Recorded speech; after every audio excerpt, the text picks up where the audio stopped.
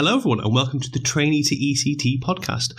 My name is Adam and I work for Twinkle, and my job role is all about helping those who are training to teach or even embarking on their ECT induction years go into the classroom feeling confident. My background in teaching extends to 12 years and also 4 years teacher training, predominantly specialising in primary education, early years, special educational needs and PE as well. I'm also joined here by my colleague Simeon. Simeon, would you like to introduce yourself and say hello again? Hello everyone, my name's Simeon and I'm a segment assistant at Twinkle. So my role is primarily to manage our Twitter account and our Pinterest. You can find me on there.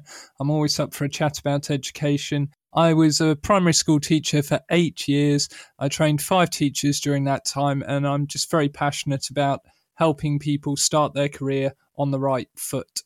Great stuff. Cheers, Simeon. And we've also got a new guest with us here today, one of our colleagues, Sophie. Sophie, would you like to introduce yourself and tell us a little bit even about what it is you do?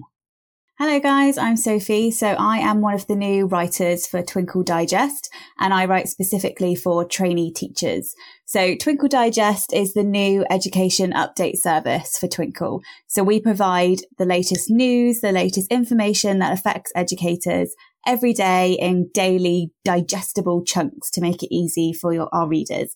So I'm writing specifically for trainee teachers. So anything that's happening in the world of education that I think is relevant to you guys, I will try and break it down, make it easier for you and enable you to understand what's affecting your training. I love the summary of that. Digestible chunks. I love that way. I love how you've summarised that, Sophie. Yes, if you haven't checked out some of Sophie's work, we post on a daily basis the content that Sophie produces, and it's absolutely brilliant. So do check it out for yourself. So what is the purpose of today's podcast? Well, there's been an undercurrent of issues for those that are training. Those are embarking on the ECTs, inductions at the moment, coming to us with questions and needing support around behaviour management. In particular, the sort of low-level behaviour management issues, they're chatting, they're fidgeting, their hands up, they're not being quiet when you've asked them for the 10th time to be quiet. And we thought, well, there's something we'll be able to do with this. We can definitely be able to support. And Simeon, I know you in particular were reaching out to the vast community you've gathered on Twitter. Would you like to take the listeners through that a little bit for us? Absolutely, Adam. So every week we put out a poll on Twitter. You can find those on Tuesdays and they run for the rest of the week. So this started when we were kind of just asking how the ECT year's going so far. And actually, it wasn't the result we thought most people put. They were finding it tough. So we decided to ask, well, why are you finding it tough? And behaviour management came out as the issue. So then we asked a bit more, well, what specifically? And low-level disruptive behaviour came out as the issue. So obviously we want to do whatever we can to help. And we've come up with a special format today. We're going to take some behaviour scenarios you might typically experience in school to do with low-level behaviour management. Some are real from actual ECTs on Twitter, and some I've made up from my vast experience in teaching, but we're going to try and guide you through those and give you our tips. I will say right at the start, and I think Adam and Sophie you'd probably agree, there's no one-size-fits-all approach for behaviour.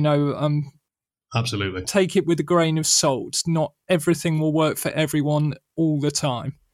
No. Behaviour management is such a broad topic. There's so many different approaches that work for some teachers that don't work for others, and it's very dependent on you as the teacher, the situation, environment you find yourself in, and also the different nature of children that you'll end up working with during your career. Every child will need a slightly different approach, just as much towards their learning is the same with their behaviour management. So you've got to have a repertoire of different approaches, different ideas, and really understand why you're looking to expect certain behaviours and how you're going to get that out of your class at the same time. So let's go through one of the first scenarios that we've got for you. So I'll do the first one, guys, and then we'll pick it up from there. So the first scenario is you're an ECT working in a Year 2 classroom. The children always take a long time to settle in after break time and lunchtime, so you end up losing 10 minutes every lesson getting them on track. So what do you think, guys? How would you look to approach this? What questions would you ask yourself? What would be a starting point if you were the person in this situation? Well, firstly, I think trainees should remind themselves that everyone has had this experience at some point. It doesn't matter what year group you've taught.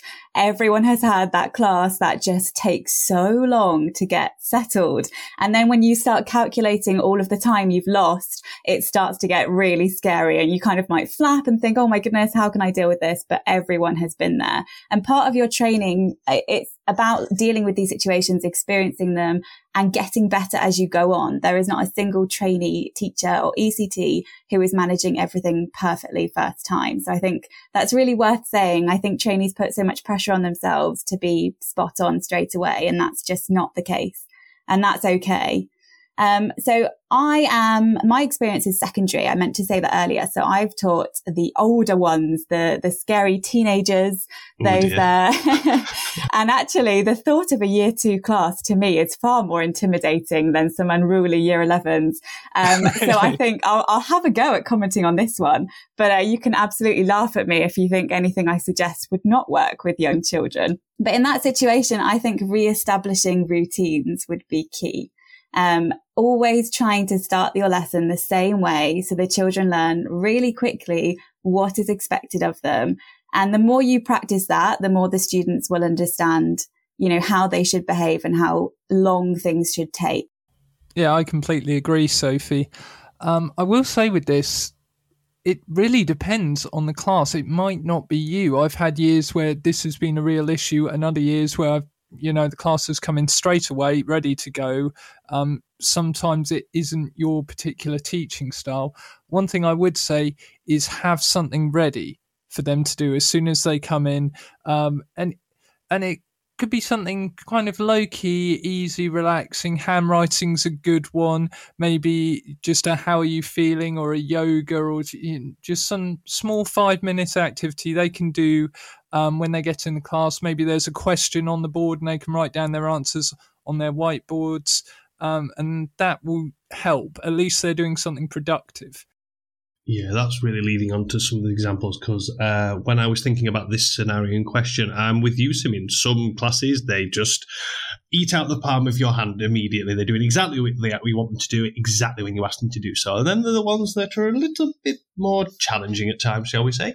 And with these, I think most importantly is the children have come in from a very hectic, energetic, boisterous environment to suddenly a completely different setting. And for some of them, it takes them a little while longer to transition into the expectations you want in the classroom. So that idea of having a quick activity for them to pick up, especially if it can be a calm activity, that's usually a good starting point. I found calming activities, the yoga idea, the peer massage is a nice one that I know younger children it's nice to do with, but I've done that throughout primary education. And on top of that, sometimes just having that real clear expectation. Sometimes I've used things like timers on the board. It's a bit of a challenge that they've got to complete something within a time frame. So everyone's got a purpose, but you're really controlling how long that's going to last for. And it's also allowing children the expectation of, okay, there might be some transitional needs like, oh, I've left my coat outside. Oh, I need to go to the toilet. Oh, there's time to do these things within that time frame. And then at the end of it, it's time to start the lesson. The expectation is at the end of that little conclusion, everyone's ready to start the lesson that you want to start. So let's pick up our next one. Simeon, would you like to read out the next one to us? Yeah, sure thing, Adam. Although I think, Sophie, this one's going to be in your wheelhouse. So this one says, no pressure. You're an ECT in a secondary school. You are finding your Year 9 English class problematic. The main issue is that students are chatting with each other and not focusing during your lessons. Okay, so in secondary, Year 9 are a little bit notorious for this sort of behaviour. They've kind of lost their keen cuteness that they had in Year 7 into Year 8, and they haven't quite got the maturity of the older students yet. So Year 9 are often the kind of the rogue year that may frighten teachers a little bit. However, you can absolutely get to the point where they will do what you want them to do if you build up those relationships with them. And also, as I said earlier, as well, establish routines. So if you make it clear that your lessons are going to follow the same format and you have the same expectations every single time, the students will quickly understand where your boundaries are and know exactly what they can and can't get away with. So with chatty classes, I think frequently revisiting your class rules with when you can speak and when you can't speak will help them to understand that there is a very, very clear line and they know exactly what happens when they cross it. Adam, this is quite far removed from our experience. Shall we have a go on this one? I think there's a lot of similarities, and I think the idea, as you say, Sophie, of having very clear expectations, what you would like to see from them, and keeping that. I imagine the older I've worked with children in primary settings, the idea of consistent application was becoming more and more key, because there's a definite sense of injustice if things aren't dealt with equally, and there's a consistency to your practice, and that only undermines what you are trying to achieve with those children, because they've got to see that it's firm but fair at the same time. So those key ideas of really strict application of them, consistency of them, and setting out your ground rules from the get-go is much easier than halfway through a lesson having to stop your teaching entirely to reaffirm to the class, actually, you do remember from the last lesson, this is the expectation that I want from you. Set your stall out, get going straight away. And make use of your school's behaviour policy. So in secondary school, students will have a variety of different teachers. They're traveling between classes all the time. You don't know what's happened in the lesson before and what's gone on in their day. But the school's behaviour policy is the constant across all subjects and all teachers. So if you're strict with sticking to that behaviour policy and your fellow colleagues in your different subjects are also strict with sticking to that behaviour policy, then that clearly sets the boundaries and the expectations for the students that, okay, it doesn't matter if it's maths, English, history, drama, this is how the school expects you to behave. So really stick to that behaviour policy and don't budge on it, because it's been created for a reason. Yeah, and I will add to this from my limited experience that I know there's a tipping point when it comes to routine. Certainly with younger children, it takes kind of 30 days plus to break bad habits. But once you get a routine properly established, people will crave it and they'll remind you if you forget. You're both nodding, you've experienced this, but there's a pain barrier to go through with establishing any routine, I think. Yeah, and that's why the worst part of the year, I think, is September, when you meet all of your classes and you're having to establish those routines and those boundaries. That's the tough bit. You have to persevere. You have to just keep doggedly doing the same thing again and again. And by kind of October half term onwards, the point in the year that we're reaching, hopefully you'll start seeing that even if a handful of them remember the routine and the expectation, that means you've got a win there. And you'll, gradually increase the number of students who know exactly what's expected of them. And the more they see their peers following those rules as well, the more they're like, oh, okay, I should probably do that too. Great stuff, guys. So the next scenario that we've come up with is going back to our neck of the woods, Simeon, back in the primary school setting. So we're an ECT this time, working in a reception class. So some of the youngest in the school. The children call out during your teaching. You try to keep your input short, but find they're being dragged out by all of the interruptions. So, guys, I suppose some of the things that we've already spoke about will still be at play here.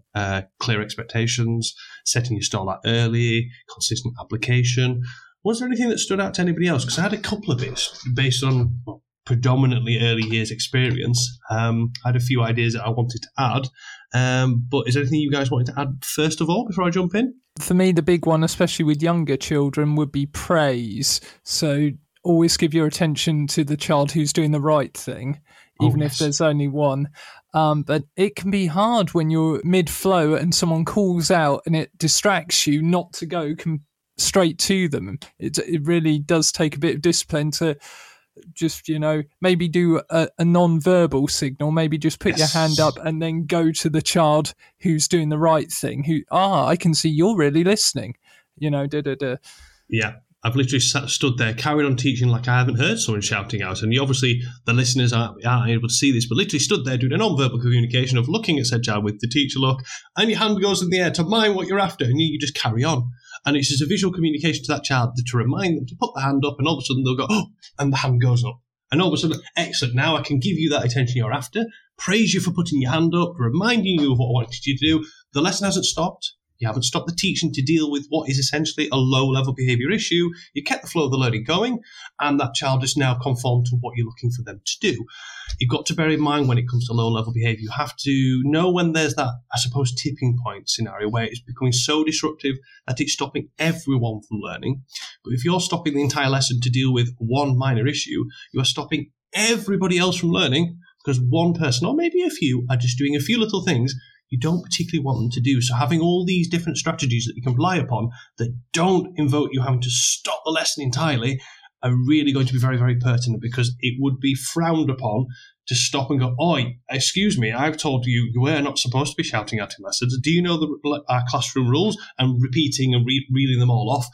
During that entire time, the rest of the class is sat there going, "I was doing the right thing. Can we continue, Mr. Kenyon? Can we carry on doing what we're doing?" Yeah, and you've just reinforced the behaviour. If anything, you've given that child way too much attention. It's an easy trap to fall into, though. An easy, easy trap. I've just got very reminiscent of calling myself Mr. Kenyon. That's a long time ago. Anywho, moving on. So my other scenario was having non-visual visuals of the classroom rules you're after, usually on a board somewhere nearby. So when you are talking, you can carry on talking because usually you're up and about and moving. You don't like to be too stationary if you're working with younger children, otherwise they pounce on you. You've got something nearby with the class rules and you can just point to it and just remind you with a visual cue of, this is the behaviour after. Some teachers have the lanyards with the visuals on. Had that predominantly a lot in special educational needs teaching schools that I worked in, but literally just showing the one that you're after and just continuing as you go. And the children all being reinforced with the same things all the time, but it's not breaking the flow of your teaching and the entire teaching input. That was a real one that came up to me. And sometimes now and next boards, because often if you're getting those that are being very disruptive, you can have one that's just for the entire class. If you aren't familiar, essentially it is a board with two boxes. The now is a visual of what you're doing now, usually the lesson, and afterwards it will be what's happening next. So it might be they're going to be on the carpet, and after that they're going to go work with the teacher. Or even better, they're going to go and play, because that's inevitably what we want to go and do. But the children could be reminded, "Oh, can we go and play it?" It's point to, first it's now work, after then it's play. And it's just constantly reinforcing what the expectation is now and what they'll be coming on to next, because a lot of anxieties can draw from children not really knowing what might be happening next, what to expect. And again, that consistency in application of routines is only going to help with that as well. Anything you guys wanted to add to that one in particular? Just that if you have a particular pupil who kind of it's their habit of constantly calling out, then making them some sort of visual card that they have, like a laminated card or something, in front of them with their targets, which might be remain quiet while the teacher is speaking. And I found before, I'm thinking back to a year 8 class I had a couple of years ago where a student just always wanted to shout out. And I gave that student a laminated card that had their targets on. And I also gave them my best whiteboard pen. And I would give that student a nod when they had met their target, and they would tick on their laminated target card when they had met that target. And that meant, oh, I have stayed quiet for 5 minutes. I have listened to the teacher. The amount of joy that student got just from ticking off on the same laminated card every time. It works in secondary school as well. It's so funny that all the things that you're saying, I'm like, yeah, teenagers love that stuff too. Give teenagers stickers. My goodness me, they are putty in your hands. So giving that student a particular target sheet that they can tick off, that might help if it's always the same repeat offender.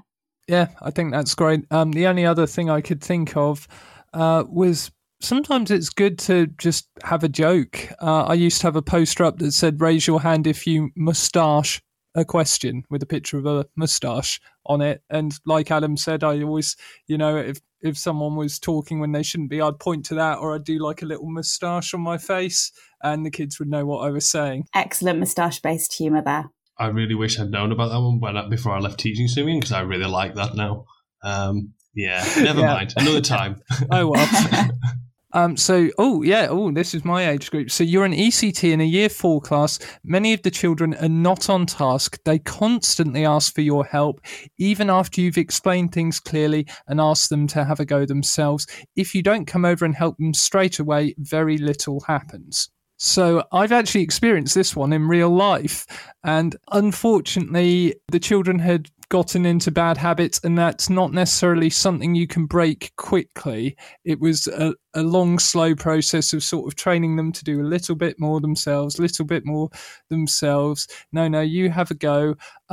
What really helped me was really differentiating and having levels they could go in at. So having, like chili levels. So, mild, medium, spicy, maybe an extra mild. So basically a task so simple that no one could not do it. But, at least it got them into the habit of working. And then, okay, now I've done that, I'm going to go get the next one and try that. So it was a little more work up front for me because I had to kind of differentiate an extra level than I would normally, but it worked out better overall in the lesson. I came up with scenarios like this whilst I was doing supply teaching, because obviously I'd be in lots of different classes all the time, and you wouldn't necessarily have a support assistant always available to you whilst you work there. So I might not be completely aware of what was normal, what was their normal routine, what was normal in terms of children's behaviours, and children try and work out very quickly how much they can get away with. So I created self-help boards, which essentially were boards that would give a lot of visuals or suggestions, essentially, of what children could use to self-help themselves. So if it was during an English lesson, then there'd be visuals of suggestions of things where they can go to for more support. So it was asking a peer, asking an adult, as in a TA or something of that description, a dictionary if they're looking for spellings. There was lots of different suggestions that they were to refer to. If they referred to that and gone through all those self-help opportunities and still needed required help, they absolutely could do so, and they just had to wait until we got round to those tables. But I found more children, more often than not, quite like the idea of, I'm getting a bit stuck in this, I want to go do it myself. And they go away, go find what they needed by self-selecting what they thought was the most appropriate means, and it was getting them to use other equipment that was going to assist them, and they weren't always reliant upon myself. When we got very good with things like this, especially if we were doing research and if the school had facilities, they'd have iPads and or other facilities to actually search for information they were looking for, especially effective if I was working with the older children, I found. I think as well, if you've got somebody who just loves asking questions because it's a way to get their voice heard, then actually setting them a challenge of saying, well, you're only allowed to ask 3 questions during this part of the lesson, and it's up to you to decide what your 3 most important questions are. And as soon as you've used up those questions, you can't ask me anymore. And it can become a bit of a game and a bit of a challenge. And I've had pupils before where they've used up all of their questions and then they go, oh my goodness, I've not got any left. And I'm like, well, that's the challenge. You're going to have to go and ask your friend. You're going to have to find it out yourself. And then actually students learn to self-regulate and go, okay, I'm only going to ask a question when I really, really need to, not for the sake of it. And like you said, Adam, it's about instilling this idea of being able to find things out for yourself, which is a skill they need throughout schooling. And still, I mean, thinking about some of my A-level students, they still didn't know how to find out things for themselves. So the lower in school you get that skill taught, the better. Yeah, taking ownership and responsibility of the learning is just so important. Yeah, absolutely. Yeah. I've just thought there's actually kind of a remix way of doing this as well that I used to do. So I'd have the task ready. I'd start with everyone on the carpet with me, or in high school, I assume you wouldn't have them on the carpet. You just have them, around you. I do like 5 minutes input, quick input. If you feel confident to do it, you can go to the desk and do it now. If you're not confident, stay with me. I'll give you a bit extra. And then, another 5 minutes, okay, a few more people go off. And then the people who are still with you, they just get the task and do it with you on a clipboard. And that way your TA is sort of supervising the people being independent. Or if you don't have a TA, you're shooting them a glance every now and then. If they've got a question, they can come back. But essentially, you've got the people who wouldn't have been working, and the people who are happy to work get the reward of being able to be trusted to do it themselves. That sounds great. And I'm still chuckling at the thought of some of the enormous Year 11 boys I used to teach sitting on a carpet. Cross your legs, hands on your knees. Cross your legs. Well, you said they liked stickers. Have you ever tried it? There's literally not enough room in the classroom. Okay, let's see what's next. So we have oh, you're a trainee teacher in a year 6 classroom. The children behave well for the class teacher who has a strict no-nonsense approach, but they start pushing the boundaries as soon as you try to teach. It's starting to affect your confidence, especially during lessons like drama, art and PE, which should be fun. So, Sophie, this might actually be closer to your age group. What do you think? And with year 7s, what do they come in to high school like? I mean, year 7s, when they join secondary school, they regress a little bit. They become like babies because they are the youngest. And I think of year 7s as these tiny, tiny little humans who can't do anything for themselves, which is so funny because to you guys, year 6, they're the big kids. Yeah, they're the big cool kids. They look so small to me. And I think because obviously secondary school is so large and most of the pupils are so much bigger than them, they suddenly become the babies again. But this idea of pupils behaving for somebody else and then behaving differently in yours, that's really relevant to secondary because, as I said earlier, every student will have multiple teachers. And sometimes you'll get them coming into your classroom and being like, well, we don't do it that way in so-and-so's lesson. And that's infuriating as a secondary school teacher, which is why you have to very much make it clear what your expectations are. I think a class contract is a great thing to do, to make with them. Like everyone agrees how we're going to behave, how that lesson is going to be handled. So perhaps that trainee could try and make a class contract with the group of, well, this is how we're going to behave in my lessons. And if you don't, then you know there's going to be consequences. I also think going and observing that teacher, the teacher you know who has them eaten out of the palm of their hand, go and observe them as much as you can. Write down every little behavior management thing that you notice them doing and trial them in your own teaching. That's what your training is about. It's about trying out all of these different methods that you see in other teachers and working out what's best for you. I just want to circle back to your class contract idea, Sophie, because you're absolutely right. I found that works with the youngest of the youngest children, but at the same time, written into that, you're able to say, okay, this is my expectations of you, writing in some expectations of yourself as the teacher from the children. What are they after from you? And often it was things like having fun lessons, having a good time, being able to ask for help and you being willing to support. And then little things that crop up about my own teaching. So when I worked with the youngest, there was always the agreement that I would only ever shout if someone was going to be in danger, because my voice carried quite a bit in a classroom, especially with younger children. And obviously the viewers out there don't know, but I'm very tall, so me towering over a classroom of 4 and 5-year-olds and suddenly shouting, it's not the nicest experiences. So obviously I refrained from doing so, but it was written into the contract and the children knew that was the expectation that they had of me. And equally, I had expectations of them for their behaviour. And you can do the same thing throughout the school with the older children, as you're saying. It is a tricky situation when you've already got a class of children behaving in a certain way and you've gone through a period of time where this has been the case. Because in a way, there are now bad habits that the children have instilled. And now it's a case of trying to unpick them and reaffirming the situation, what the expectations are, so you aren't having this consistent scenario where learning's being lost, essentially, and children aren't enjoying the lessons themselves. So having very clear and consistent application of your rules is going to be paramount. Outlining straight away at the beginning of every lesson the do's and the don'ts, making the right choices, and what will happen if they make the wrong choices, as you say, Sophie, that there are consequences to our behaviours if they aren't what we're expecting of in the classroom. And use of support staff, senior leadership and the school's behaviour management policy are only going to assist you moving forward with this. Yeah, I completely agree, and I love the class contract.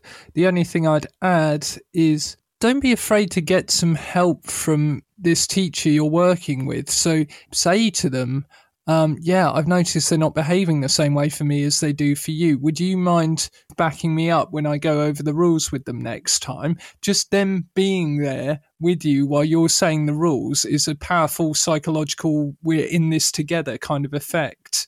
They don't even have to say anything, just them being there will help. Absolutely. And seeking the guidance and advice and support of the teachers whose classes you're taking over, who are acting as your mentors and so on. That's such a vital part of your teacher training. And you should never be afraid to ask those people for help. They are there to support you. And as I said earlier, you cannot expect yourself to be getting everything spot on or know everything in your training year. Everything is new to you. And every single person who's helping you, it was new to them at one point as well. They'll remember how it felt to be in that situation and be happy to help you. Yeah, and I'd also add that year 6, I know they come in all cute to you, Sophie, but they have a reputation in primary school for being the too big for their boots year group sometimes. Because they're starting to become teenagers. They're exerting their independence. They are at the top of the food chain now. Not that they're eating other children, but you know what I mean. They are the top of the school. They're the coolest. They're the oldest. They're the biggest. So that can sometimes be a factor. And it all comes crashing down like a house of cards when they move to secondary. Yeah. Okay, so this one comes to us from Twitter. This is a teacher. She has 2 boys in her class who are just total troublemakers. These are her words. They're constantly disturbing the whole class and just laugh whenever you punish them. She's had SLT involved, but it hasn't had much impact, and she feels at a loose end, and any help would be great. First thing I picked up from this one was the fact that she is acknowledging that these 2 boys laugh upon being challenged on these behaviours, or if they're being punished effectively. So you can tell straight away these 2 chaps in particular enjoy the attention they are getting. Rightly or wrongly, if it's good or bad attention, they enjoy the attention that it brings to them. So sometimes easier said than done, but there's a myriad of points to start with this one. I think the first one you have to go back to the bare bones of, okay, why? Why are these 2 boys choosing to behave in the way they do? There may be things that are going on outside the classroom, which, whilst you may not have complete control over, it allows you to unpick the causality behind it, and then potentially look to implement certain things that are individual behaviour plans, essentially that going down that sort of line of, okay, what could we put into place that will assist these 2 boys in making the right decisions, unpicking these ideas, and not, unless absolutely necessary, giving them attention by having to intervene and stop whatever you are doing or lesson to reprimand them, effectively giving them attention for the wrong reasons. You want to construct scenarios essentially where you can give them attention for doing the right things, for making the good choices, however small they may be. Even if it's not yourself, if you've got a support assistant, that support assistant being delegated to support them or be on the ball, so as soon as they're doing something they're after, they're getting praise for it. Because it's praise after all, and that's something they will be craving for the right or wrong reasons. So if you can give them for the right reasons, it's going to encourage them to repeat those behaviours, especially if you're not acknowledging the negative behaviours. So the less attention you can give them if you have to reprimand them, the more effective it is. So keeping your responses very short to a case of, if you're having to stop them doing something, if you're having to remove them from a session or whatever the reprimand is, it's short, it's succinct, it's to the point, and you move on. You don't keep giving them more attention than they need, because the rest of the children deserve your attention because you're trying to teach them. It's hard to sort of give out sort of more specifics with not knowing the 2 boys, not knowing the situation in your class in terms of support and things like that. But SLT coming into support, I imagine they will be able to give you some suggestions of what practices would work and what wouldn't work. And also maybe worth speaking to any class teachers who have taught this class previously and just find out what strategies they employed, as I'm sure you'll be able to pick up some good advice from them. I also think being communicative with parents, you don't want to wait until parents' evening for them to be hearing this about those children. You need to get parents on board straight away, really speak to them frequently about their behaviour, and also celebrate when they're good as well. So I've found in the past that if I've got a particularly tricky student, but they've had a really good lesson, if I ring home and talk about that good lesson, then I've got that and I can use it in the future when perhaps there's another poor lesson. I can say, oh, I did contact you. We have had good experiences in the past. I want to see more of that good behaviour that they can do. So again, acknowledging the positive behaviour, particularly to parents, can get them on side to support them and to support you, because you are all a team. I should have added, I don't want to give too much information out, but I will say these boys are in a primary school, and for various reasons, she's not been able to liaise much with the parents. But that's a really good point, actually, Sophie. Getting the parents on side can make a huge difference.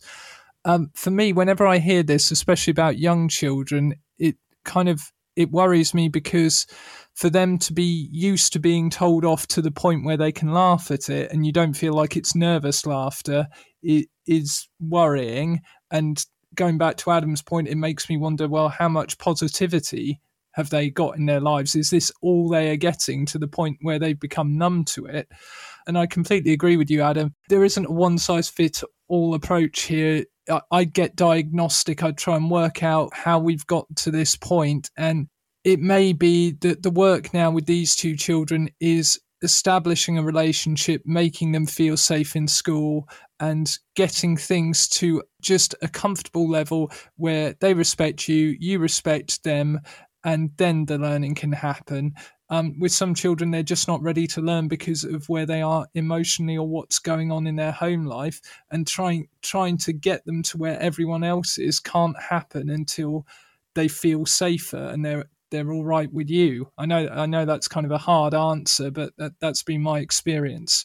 I have to say, Simeon, while you were talking then, I was just almost harkening back to my days where I can think of one child in particular who I had similar experiences with, and home life was very fractured.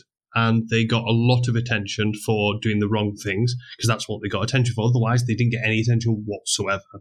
And also that child, throughout their childhood, saw issues being dealt with by being angry, by being aggressive, and so therefore demonstrated the same behaviours to resolve any form of conflict. And what I often found is building a relationship with this child, a professional one, and taking them aside when it was appropriate, away from other peers, and talking to them just as a one-to-one, and just sort of saying that you're there to help them and you want them to succeed and to do well and you want to praise them. So asking them, especially some children, are very good at sort of saying, well, if you go, well, why did you make that choice? Why do you want to do that? You would be surprised sometimes at the answers that they come out with that you can then start talking around, because you're showing interest in them and how they're feeling and how they are doing. And sometimes that could be so powerful in breaking down some of these initial barriers. It doesn't mean their behaviour will be corrected overnight, but you're making inroads in making a professional relationship with that child, helping unpick the behaviours, helping them to understand that you are on their side and you want them to do well, but you need them to get on side with you for that in order for that to happen. So it's not easy. Nothing to do with behaviour management ever comes readily, easily. It takes time, it takes repetition, it takes experience, and it doesn't matter how experienced a teacher is, they're always going to learn more when it comes to behaviour management, because every child teaches you something new. Yeah, I think for me, the ultimate thing that relates to behaviour management is relationships. When you have built relationships with pupils, they will want to learn. They will want to be with you in that classroom. You can't have good behaviour management without having built those relationships. So as trainees, make that your focus straight away. Even when you're just observing classes, go around, build those relationships with those pupils, because that will make behaviour management so much easier in the future. Oh yeah, and I will say, in the spirit of being diagnostic, note down when these kind of incidents are happening. For example, is it every time you teach English and maths and it's not happening during your art lesson? Just keep an eye on when it's happening for a couple of weeks and see if there's a pattern. That might really help. The last thing I'd say is, for some children, it is work just being in a room full of people that makes them uncomfortable because of the upbringing they've had or situations they've been in. And some children genuinely don't know how to get appropriate attention from their peers, never mind adults. So they'll just do it in any way they can. Yeah, it's hard work being a teacher, isn't it? There's a lot of emotional involvement. And breathe, and breathe, everyone. I wish there was an answer we could just give that would take some of this off people, but it is part of the job, and sometimes it's heavy.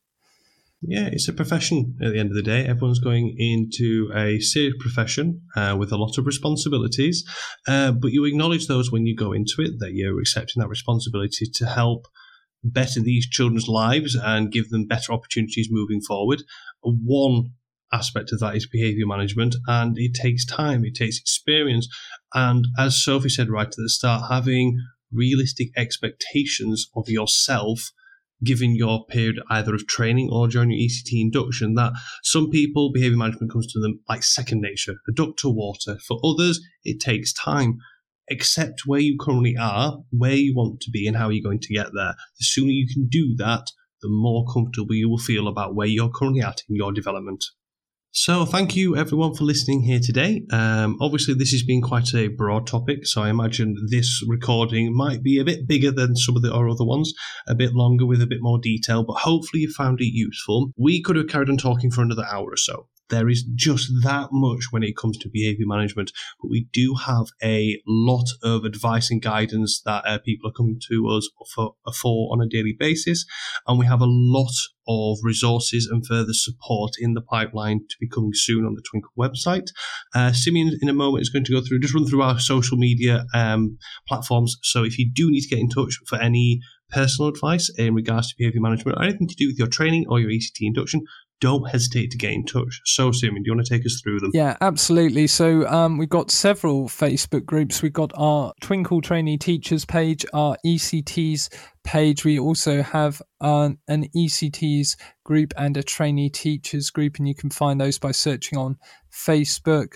On Twitter, we are at Trainee Twinkle, and I'm there 5 days a week. I'll be happy to answer any questions you have the best I can. We're also on Pinterest and Instagram. You can find those by searching Twinkle Trainee or Trainee Twinkle. And this podcast should be available to you on Red Circle and Spotify. And finally, Sophie, just if anybody, in case they missed it right at the beginning, do you just want to remind everyone about Twinkle Digest?